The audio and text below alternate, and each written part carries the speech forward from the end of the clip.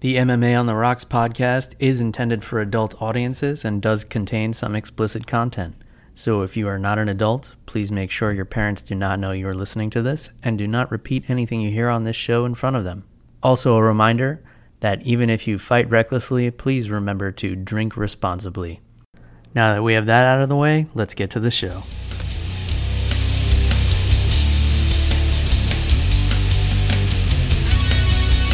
Welcome to MMA on the Rocks. My name is Bill Welker. You are listening to episode 108 of the podcast, or you're joining us here on YouTube. Today is Sunday, September the 16th, and we are fresh off of the UFC's maiden voyage to Mother Russia, the first event ever held in Moscow. Before we get too deep into that, and a boxing event that took place last night that I don't really give a shit about, let me introduce my co-host, sitting in his favorite WWE chair, all the way from New Jersey, Jeff, the Animal Wilson. Jeff, how you doing on this Sunday afternoon, my friend?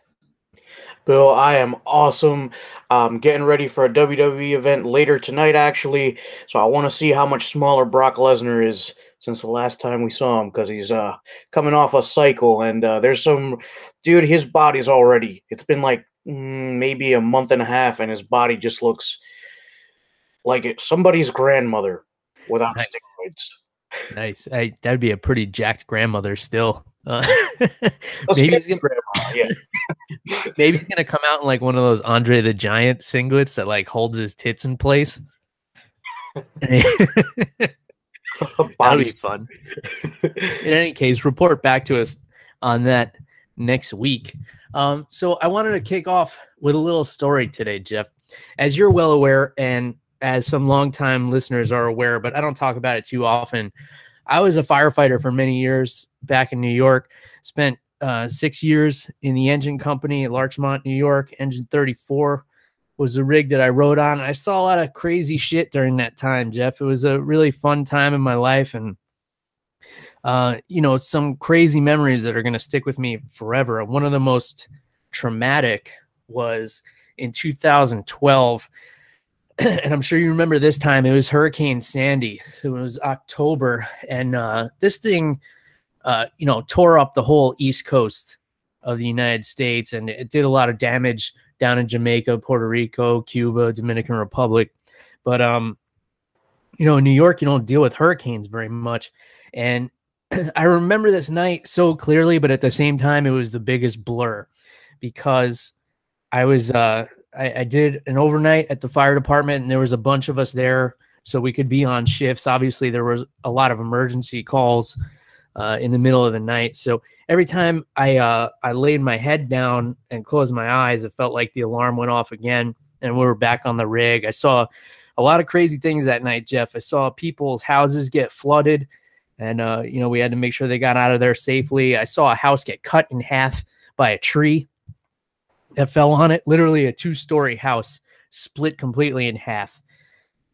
And it was just up and down the whole night. And the next day, just one tragedy after the next, and just trying to do everything we could to help people stay safe from down wires and flooded streets and flooded houses. And then we spent the next couple of weeks pumping people's basements out. And it was exciting. It was terrifying, and it was exhausting.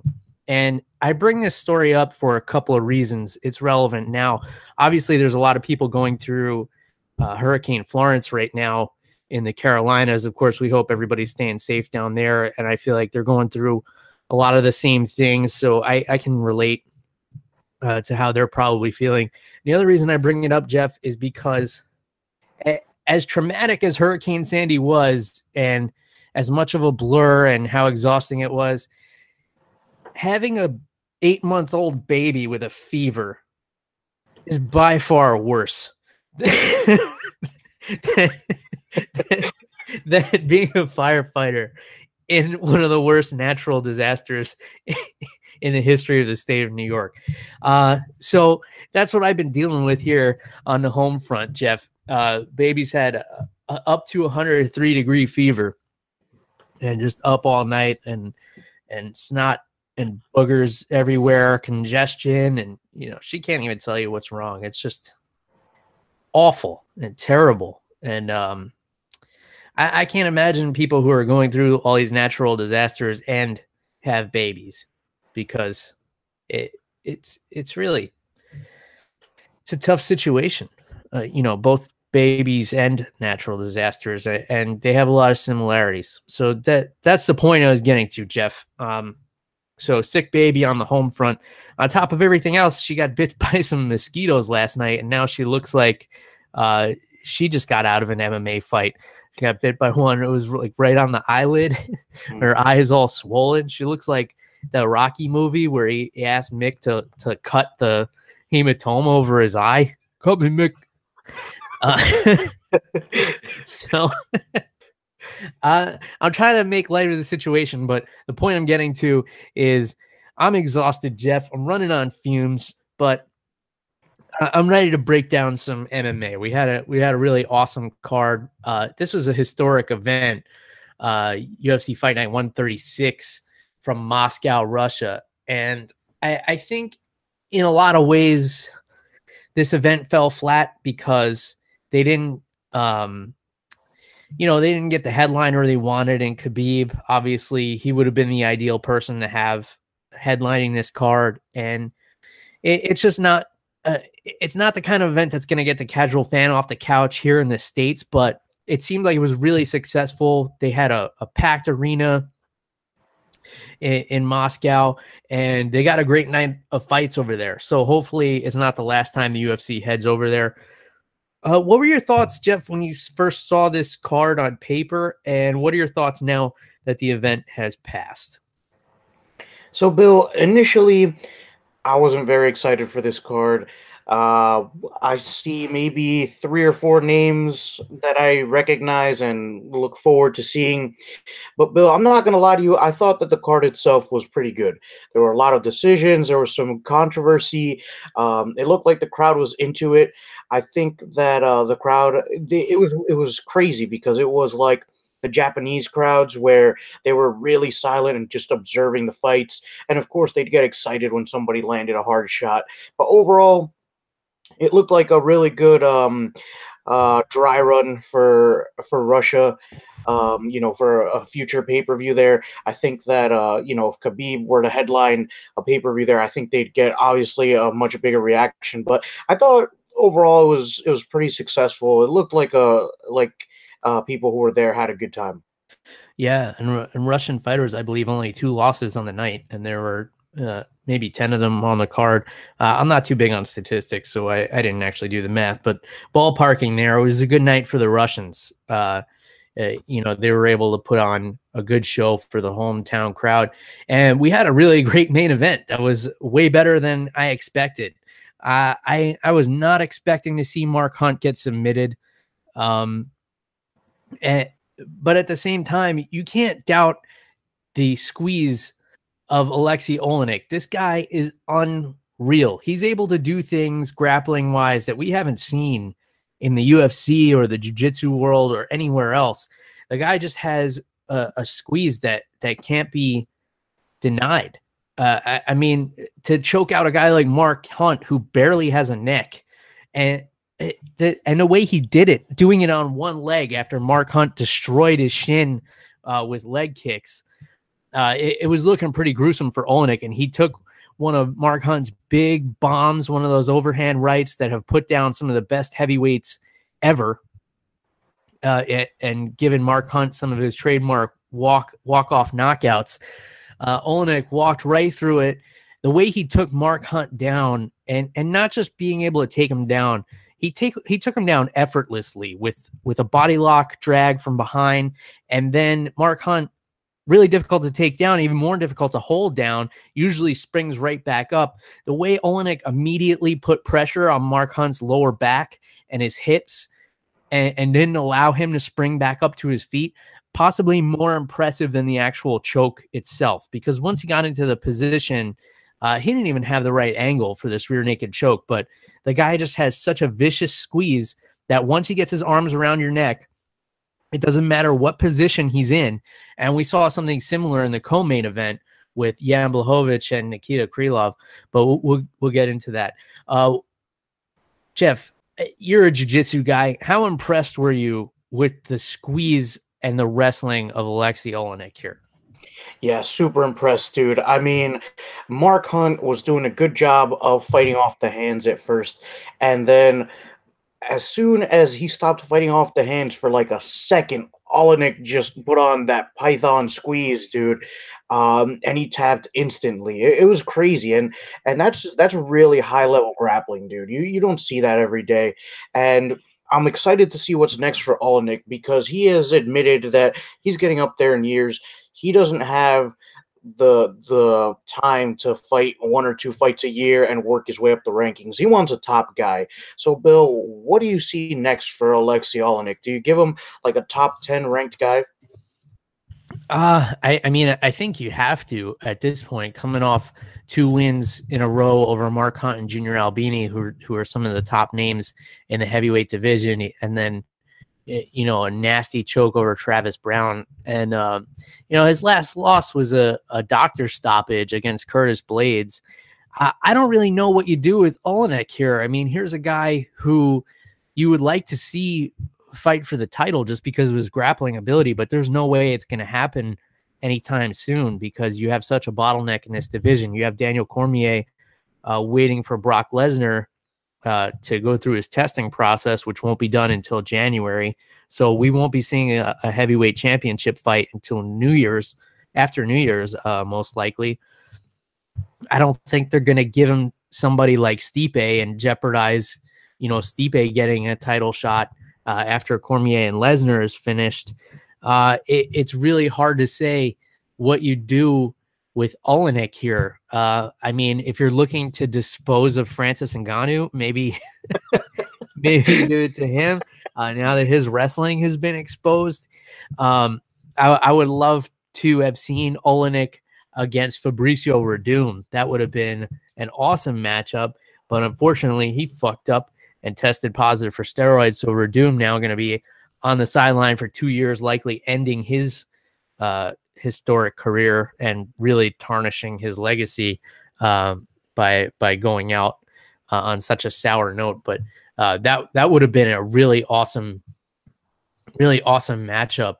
But I mean, here's a guy with 69 professional fights, and giggle if you must at that, but he has tapped out like some of the top grapplers. I mean, Jeff Munson among them. For you old school fans of MMA, Jeff Munson, one of the best grapplers in the history of the sport. This guy has just been choking people out. 12 Ezekiel chokes in his MMA career throughout 69 fights, which is insane because an Ezekiel choke is not even a choke that's prevalent in non-gi jiu-jitsu. So those of you who aren't practitioners of jiu-jitsu, traditionally practiced in a gi or a kimono, those crazy pajamas that you see the old karate guys wear. That's what the Brazilian jiu-jitsu practitioners wear. And the Ezekiel is a choke that involves using the collar of the gi to choke your opponent. And there's only one or two positions you could really even hit that choke from in a gi. And this guy has hit it from every angle without the help of the gi. I can't stress enough how impressive it is and how incredible his squeeze is. And I hope he doesn't fly under the radar in the conversation of the greatest heavyweights on the planet right now. And to answer your question, Jeff, I know I took a really back road way of answering it. At 41 years of age, I don't think we ever see Alexei Olenek seeing a title shot. And that's a shame because he really is one of the most talented grapplers and fighters on the planet right now. But I would like to see him get another high profile fight. It was awesome to see him not only get a main event, but win that main event and bring a legend like Mark Hunt to a 500 record at 13 wins and 13 losses. So really incredible performance by Alexei Olenek. Can't stress it enough. Did you have something in mind that you would like to see next for him?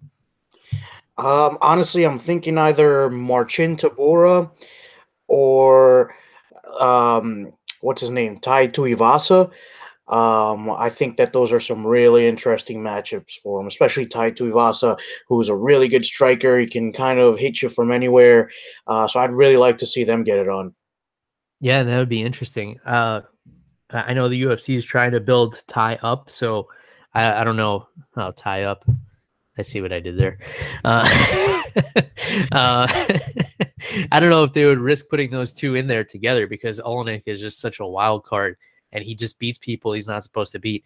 As for Mark Hunt, I believe, I may be talking out of turn here, I believe that was the last fight on his UFC contract. So I don't believe, although he avoided this question from Dan Hardy, I don't believe we'll ever see Mark Hunt fight in the UFC again, just because of the legal troubles he's brought into the UFC. I don't see them really offering the money that he thinks he's worth or offering anything at all just because he's been such a headache with his lawsuits and everything like that. Of course, suing the UFC for letting him get in the octagon with a juiced up Brock Lesnar, whose name seems to keep getting inserted in the conversation, even though he hasn't been in the UFC in a long time.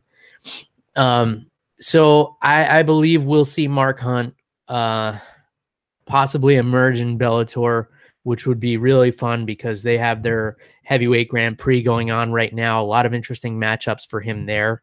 A lot of weak chins that he could get in there and demolish. He's one of these fan favorites that, people will watch him wherever he goes.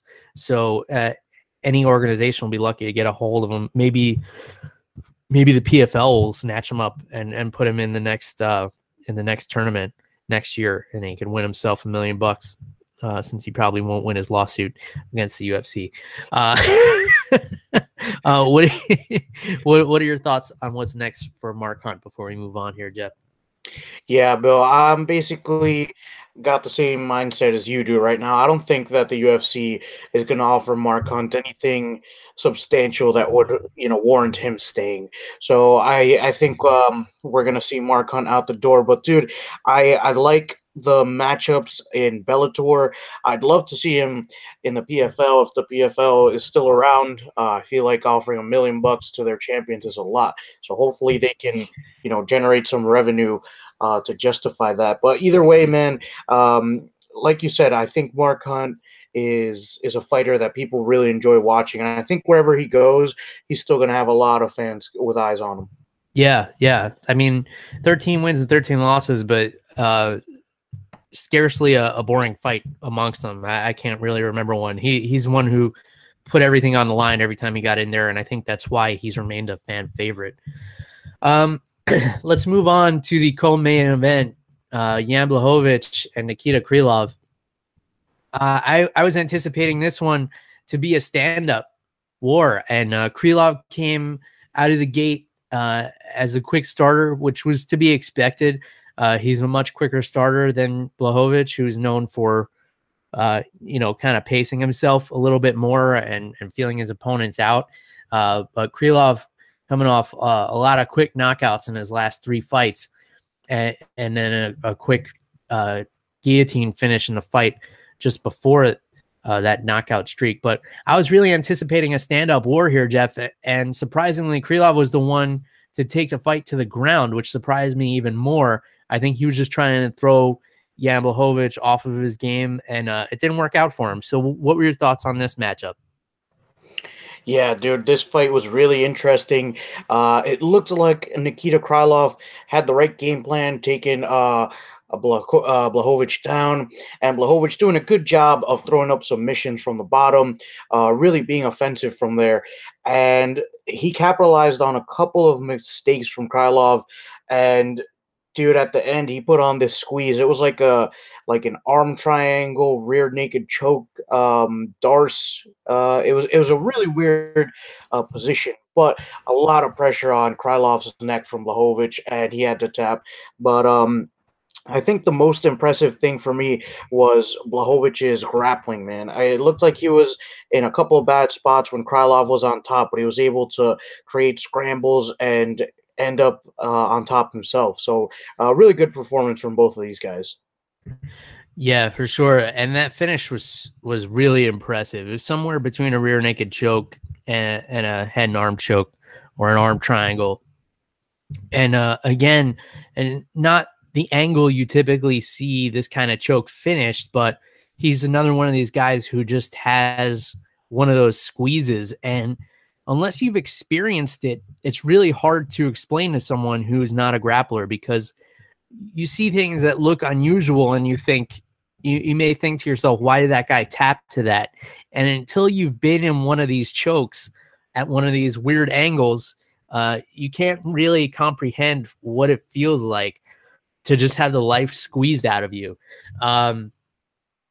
So really unique skill, and it's not something you could ever learn. You know, guys like Alexei Olenek and Jan Blachowicz, they are just naturally gifted with a squeeze like this, or maybe it comes from, you know, millions of repetitions of chokes in the gym over years and years and years. But I think there's just like a certain tendon strength and a certain natural ability that these guys have who possess these squeezes. So that makes 4 wins in a row for Jan Blachowicz, who's calling out Daniel Cormier, and he says, you got to do something with your belt, so defend it against me. There's not a chance in hell that this happens, just because Jan Blachowicz doesn't have the name power to fight someone like Cormier, especially at the end of his career, who's going to pick and choose his fights. And we've said before that fight will never he's probably never going to fight at 205 again anyway. So he's going to end up vacating that belt sooner or later, as soon as they're able to put a big fight together. And, a big fight is not going to include Jan Blachowicz. So he's going to have at least one more fight, especially with losses within his last 6 fights to Patrick Cummins and a unanimous decision loss to Alexander Gustafsson. So Gustafsson obviously is a guy who's still ahead of him in line, even though nobody really wants to see Gustafsson fight for the title again. It's not something people are clamoring for. What would you like to see next for Jan Blachowicz, who is fighting in a very empty light heavyweight division, Jeff? So the only name that I can think of that I think would be an exciting fight is Jimmy Manuwa, but he has a fight coming up, so I don't know if that would happen anytime soon. But yeah, dude, I'm having a hard time. Actually, forget it. I just thought of somebody. I'm thinking probably Ovince St. Preux, unless they've fought each other before. Either hit OSP or Jimmy Manuwa. I think those would be 2 really exciting fights for Jan Blachowicz. Yeah, OSP is the one that I've been thinking of, and I think that would be a really fun fight. He's actually fought Jimmy Manuwa before, but it was a close fight. It was a unanimous decision for Jimmy Manuwa. I think if they fought again, it would go differently. And Jimmy Manuwa fighting next week, so if he's able to get through Thiago Santos, we'll break down that fight in a little bit. If he's able to get through him, fairly easily, then the timing might line up for a rematch. But yeah, I agree. Ovince St. Preux would be a fun fight with Jan Blachowicz. As for Nikita Krylov, I don't think he's out of the running completely. He showed a lot of weaknesses on the ground, and if he had held on to the guillotine the way he did against Blachowicz, against Ovince St. Preux, he would have gone to sleep much quicker in that fight. Because Ovince St. Preux, of course, known for the Von Flue, or now affectionately known as the Von Preux choke, which is a counter to someone holding onto a guillotine too long, side control, and basically getting put to sleep with shoulder pressure.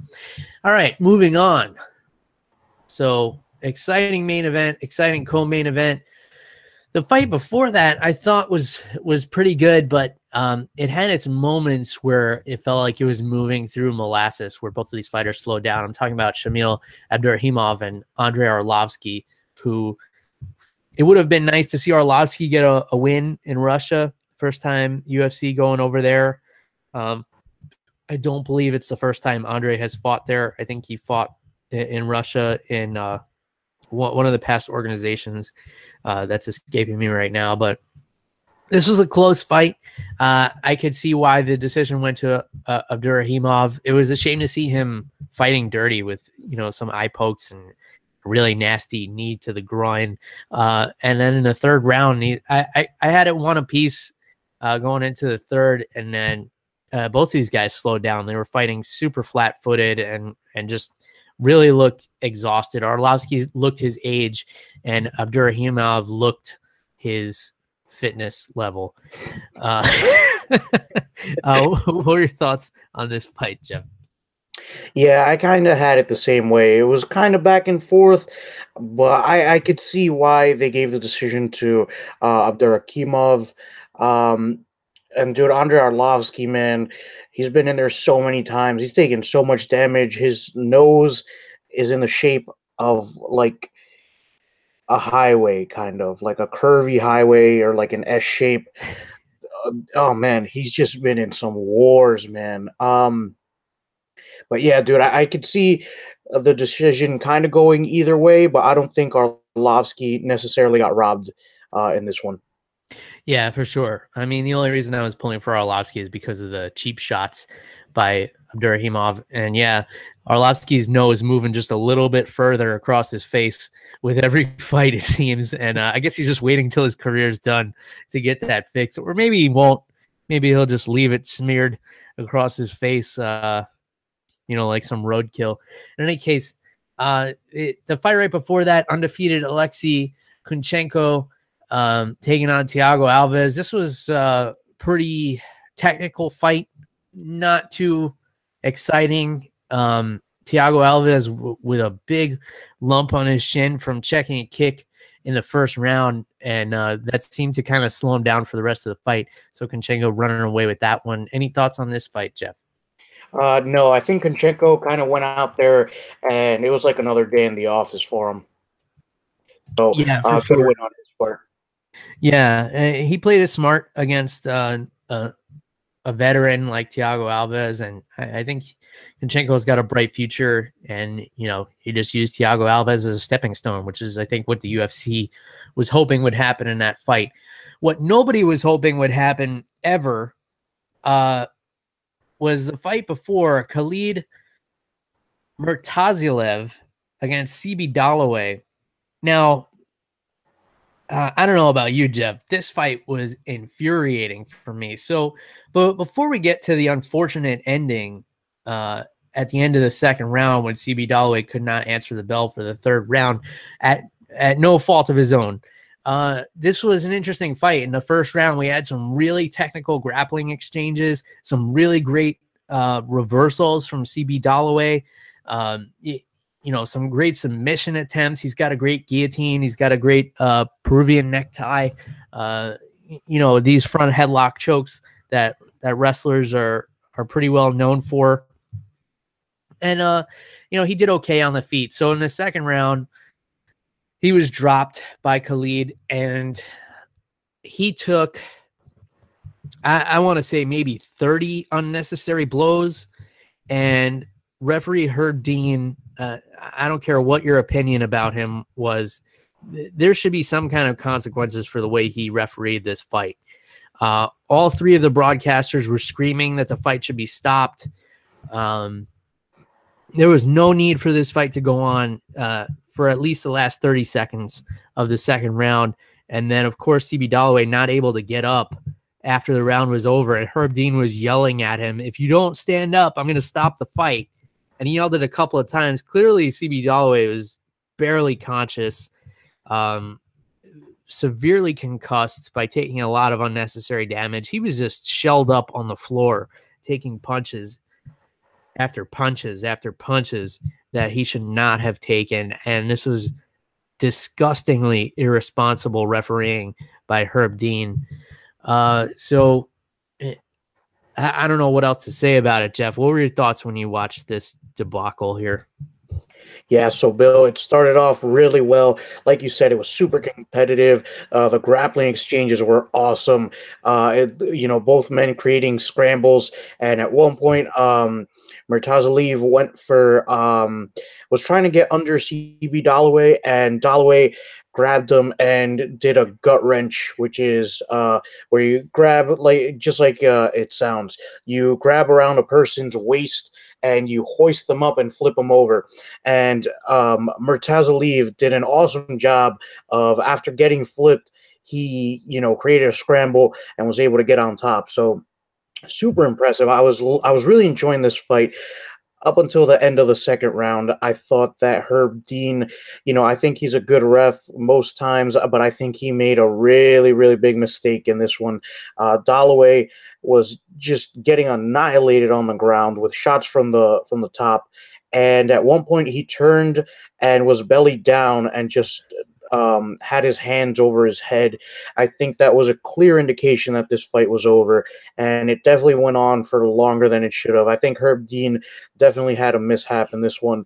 Um, and like you said, dude, when in between rounds after the second round ended, when Herb Dean was yelling at Dalloway, he clearly didn't even know where he was. Mhm. So, Herb Dean, I think you dropped the ball on this one. You gotta send us a text or something. Just let us know what happened, man. Yeah, yeah, for sure. And he's the one to blame here. I've heard a couple of different things. Obviously, you can't blame Murtazalev. He's doing his job. He's going until he's told to stop, and that's what he's supposed to do. If he were told to stop, I'm sure he would have immediately. Um, so he's going to work. Some people blaming the corner of CB Dalloway. It's kind of tough. I don't know where they were in relation to the action that was going on. If they saw him shelling up down there, maybe he was surviving a little better than they were able to see. You don't always have the best vision from the corner. This is all on Herb Dean. He should have stopped this fight. And this is one of those situations where you have to bring up the fact that there's no governing body of these athletic commissions with the judging and the refereeing. There's nobody to step in and tell them when they did something wrong, when they got a decision, way off, or a referee made a really bad call. A couple of Mario Yamasaki fights come to mind over the past year or so. There's no way to have any of these bad decisions reversed or take any action against these referees. And I think it's a very flawed system, and we need to kind of look at it and evaluate it and put some sort of checks and balances in place. Either, some kind of challenge process where you can challenge decisions of referees, or they face some kind of consequences, suspensions. I don't know what else to do. I'm kind of at a loss for ideas right now. I'll have to put some more thought into it, but I feel like these things can't just keep happening, and we can't just keep saying, "Oh, well, that sucked." There's got to be some kind of solution. I think there's got to be some organization that can put this thing into balance here with the athletic commissions and the refereeing and the judging. And, the judging hasn't been as terrible as boxing yet, but I think if we keep letting things slide, we're headed in that direction.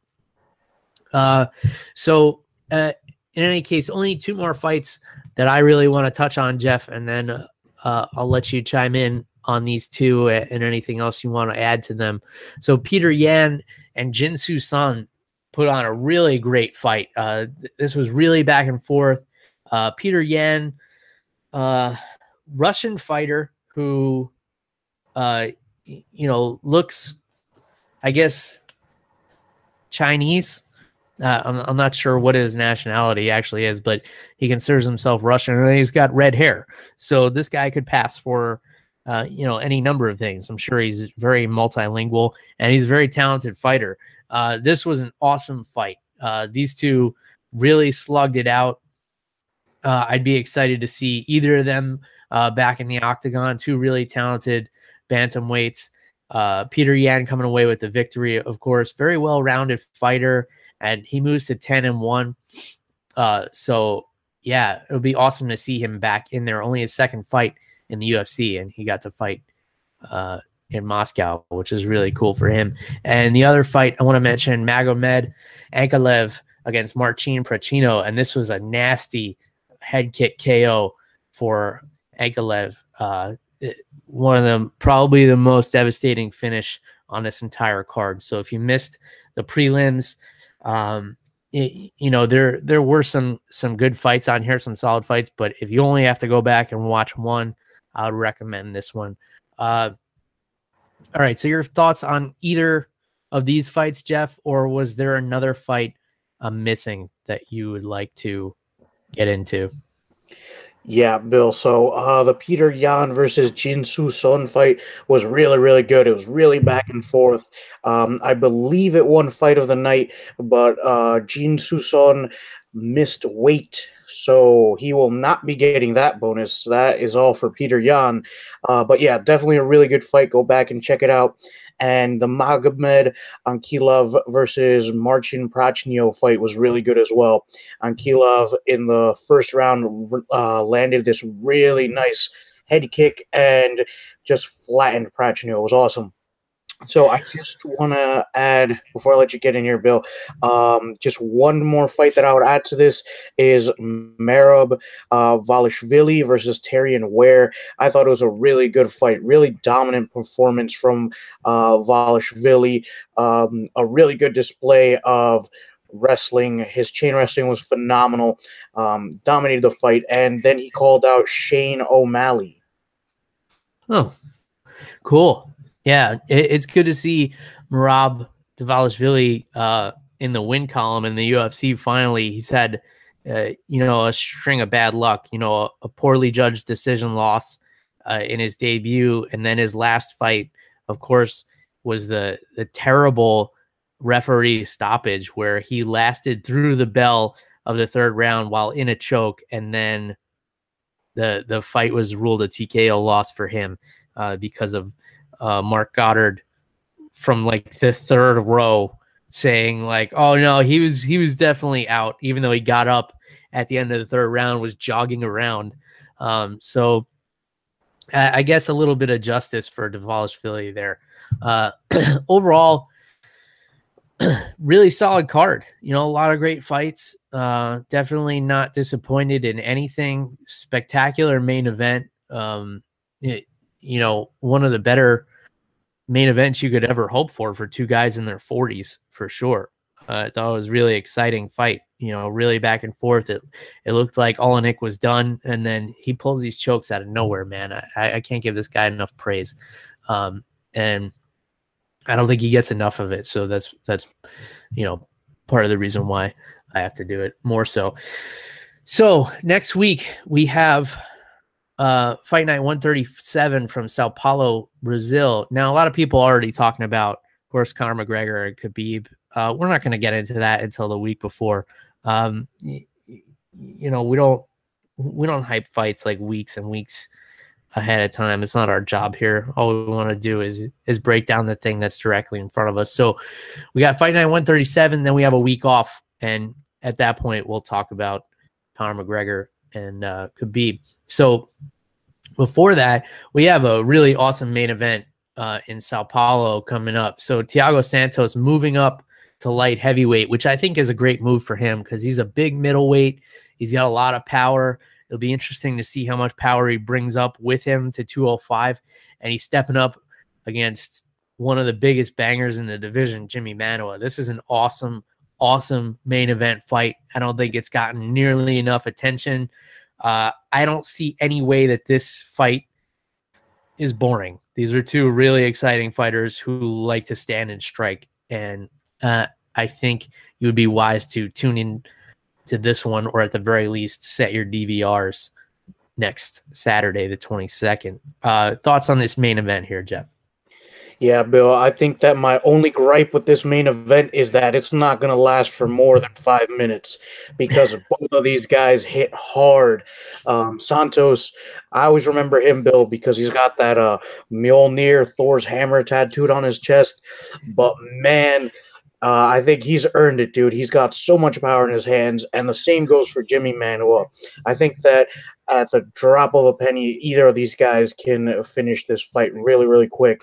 So that's my only issue is I don't think it's going to last very long. But, Bill, looking up and down this card, I'm seeing a lot of fighters that I know, a lot of fighters that put on a really good performance. Bill, Charles Oliveira, he's on here. Cowboy Oliveira's on here. We have, I think, Lil Nog is on here. Henan Baao is on here. Ronda Marcos. This chick from The Ultimate Fighter, what the heck's her name? I believe it's Juliana Robertson. or Jillian Robertson. Yeah. She's a really, really good grappler, dude. A lot of fighters that I'm excited to see on here. But Bill, out of those names I mentioned, or any of the other fights on this card, what's standing out to you, bud? It's always cool to see Lil Nog on a card, and he's going to be taking on Sam Alvey. So this has the potential to be a really competitive fight or a really kind of dull, technical battle. Either way, I'm kind of looking forward to that one. Renan Barão and Andre Ewell should be a really interesting fight.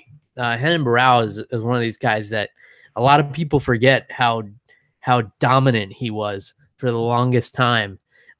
So it'll be interesting to see him back in there. He's been in kind of a weird holding pattern lately in the UFC because, his division is just a little bit tied up right now at the top. And, a couple of losses against some really tough competition, ever since his knockout losses to TJ Dillashaw, he hasn't been able to find his footing. So hopefully he is, or hopefully we're able to build a new contender in Andre Ewell, who's a tough guy coming up, and he's on a 4-fight win streak. So that should be a fun fight. And then let's see what else on this card. You know what really jumps out to me, Jeff? Is Thales Leites and Hector Lombard. This should be a fun one.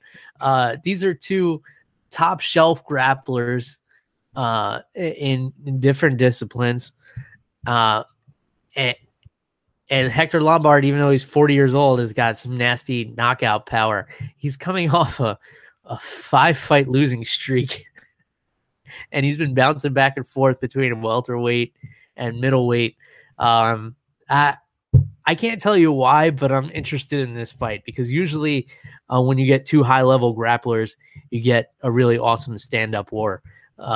So I'm kind of looking forward to that one. What's jumping off the page to you here, Jeff? Bill, I'll be honest with you. I hadn't even seen Leites versus Lombard because it's tucked away in the early Fight Pass prelims, and I don't know why. But dude, Hector Lombard, a high level judoka. And for those of you who don't know, Cuba is, one of their main sports is grappling. Bill, my barber, who I haven't seen in a while and I need to go to, is Cuban, and he used to tell me that the biggest sports there are judo and wrestling, and it's really easy to find a gym. So I'm really excited to see Hector Lombard, Thales Leites, high-level jiu-jitsu. I think this one's going to be a barn burner. But, dude, the fight that I'm most excited for, I got to be honest with you, I think it's going to be Cowboy Oliveira versus Pedersoli. And aside from the main event, I think this is another early finish for one of these guys. Carlo Pedersoli, I remember seeing him recently. He had a really, really good fight recently. And Cowboy Oliveira, so much power, such technical Muay Thai. I think this one's going to end early. Yeah, for sure. So Pedersoli just coming off a split decision win over Bradley Scott. So, he's slowly increasing tougher competition in the UFC. 11-1, so impressive record. And I think the reason Thales Leites and Hector Lombard is on the early prelims is because Thales Leites has lost 5 of his last 7, and Hector Lombard has lost 5 in a row. But these are two guys that, you just keep around for the fuck of it, I guess. So we already talked about Fabricio Werdum testing positive. I kind of breezed over it. So he's facing a 2-year suspension, and he's pushing 40 years old. So I have to imagine this is going to be the end of Fabricio Werdum. I don't imagine he keeps his broadcasting job either, which he's gotten fired from in the past for doing some dumb shit. I think it was for wearing Nike on Instagram and saying Reebok sucks or something. So here's a guy who's faced a lot of controversy in his career just because he's like kind of a dick. And I don't know, but also one of the most exciting heavyweight fighters ever. So hopefully he's remembered for that and not being such an asshole and for testing positive for steroids at the end of his career. But what were your thoughts on this announcement, Jeff? It's a shame, dude. It really is because Fabricio Verdum has been doing some unprofessional things, some boneheaded mistakes, and it's like, come on, son. You know, you've worked it before. You're like 40. Come on, man. You got to get it together. You know. Yeah. So I don't know what to say about this man. I think his UFC career is basically wrapped up. He's up there in years. This is his second stint with the UFC. Actually, I don't see a third one in the works after this. Yeah, for sure. Especially for a guy who's known for getting way out of shape when he's not training. And you start doing that into your 40s. I don't see him bouncing back. So unfortunate end, or pretty much end to the career of Fabricio Verdum, but also don't do steroids. So there's that. One last thing, Jeff. Last night was some type of boxing match that I had zero interest in, but you told me you were going to watch it, so I figured I'd get your take on it. A rematch between Gennady Golovkin and Canelo Alvarez. And of course, the reason why I had no interest in this event is because the last time they fought, I felt was an embarrassment to the sport of boxing. I have not wanted to watch a boxing match since this abomination where Gennady Golovkin basically dominated the fight against Canelo Alvarez.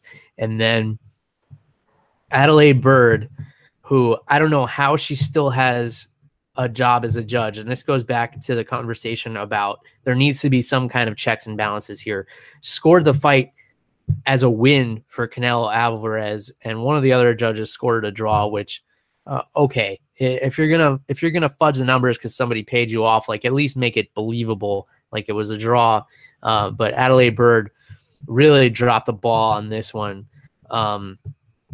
It scored it for Canelo, and the fight was a draw, even though clearly a better boxer that night was Gennady Golovkin. A lot of people saying that the fight last night was much more competitive from what I read. I just kind of skimmed Twitter about it this morning. It was much more competitive, but it seems a lot of people still think Golovkin won and the decision victory going to Canelo Alvarez. So I have no intention of watching this fight, even though people are hyping it up as a very competitive fight. I just don't care. But if you caught this one, Jeff, what were your thoughts? Bill, I thought that was a really good introduction, and now you made me feel bad because I didn't watch it. I ended up falling asleep. Dude. Oh man, dude, it was like 20 minutes before the fight, and I kept dozing off. I kept closing my eyes, and every time I opened my eyes, the fight still wasn't on. So I was like, you know what? Forget this. I'm losing out on good sleep. So I just went to sleep. But Bill, I did check Twitter this morning and just Google itself, and it was looking like it's basically Golovkin 2-0 against Canelo Alvarez here. And as much as I am a fan of Canelo Alvarez, I don't appreciate the fact that he's been caught doping, and I can't stand how rigged boxing is, and this is really, really concerning for me as an MMA fan because I feel like there have been a lot of fights in MMA already where, well, at least in the UFC, where it's kind of looking like boxing judging, where clearly one fighter won, but it got called a draw or it went to the other fighter. And Bill, it's really concerning because I enjoy competitive fights, even if they are decisions, but it's basically coming to the point where you can't leave it to the judges in boxing. And boxing was never very appealing to me as a kid, and my dad really enjoyed it. And it wasn't for me. And now that I'm older, I like it a little bit more, but it's really off-putting, man, the way these judges are calling these things. Yeah, fuck boxing. And the scary thing is that MMA probably would be in the same state, but there's just not enough money to go around to pay off the judges. I mean, it's a lot of the same judges are working for the same athletic commission that's governing MMA and boxing, scarily enough. And the priorities are just in the wrong place.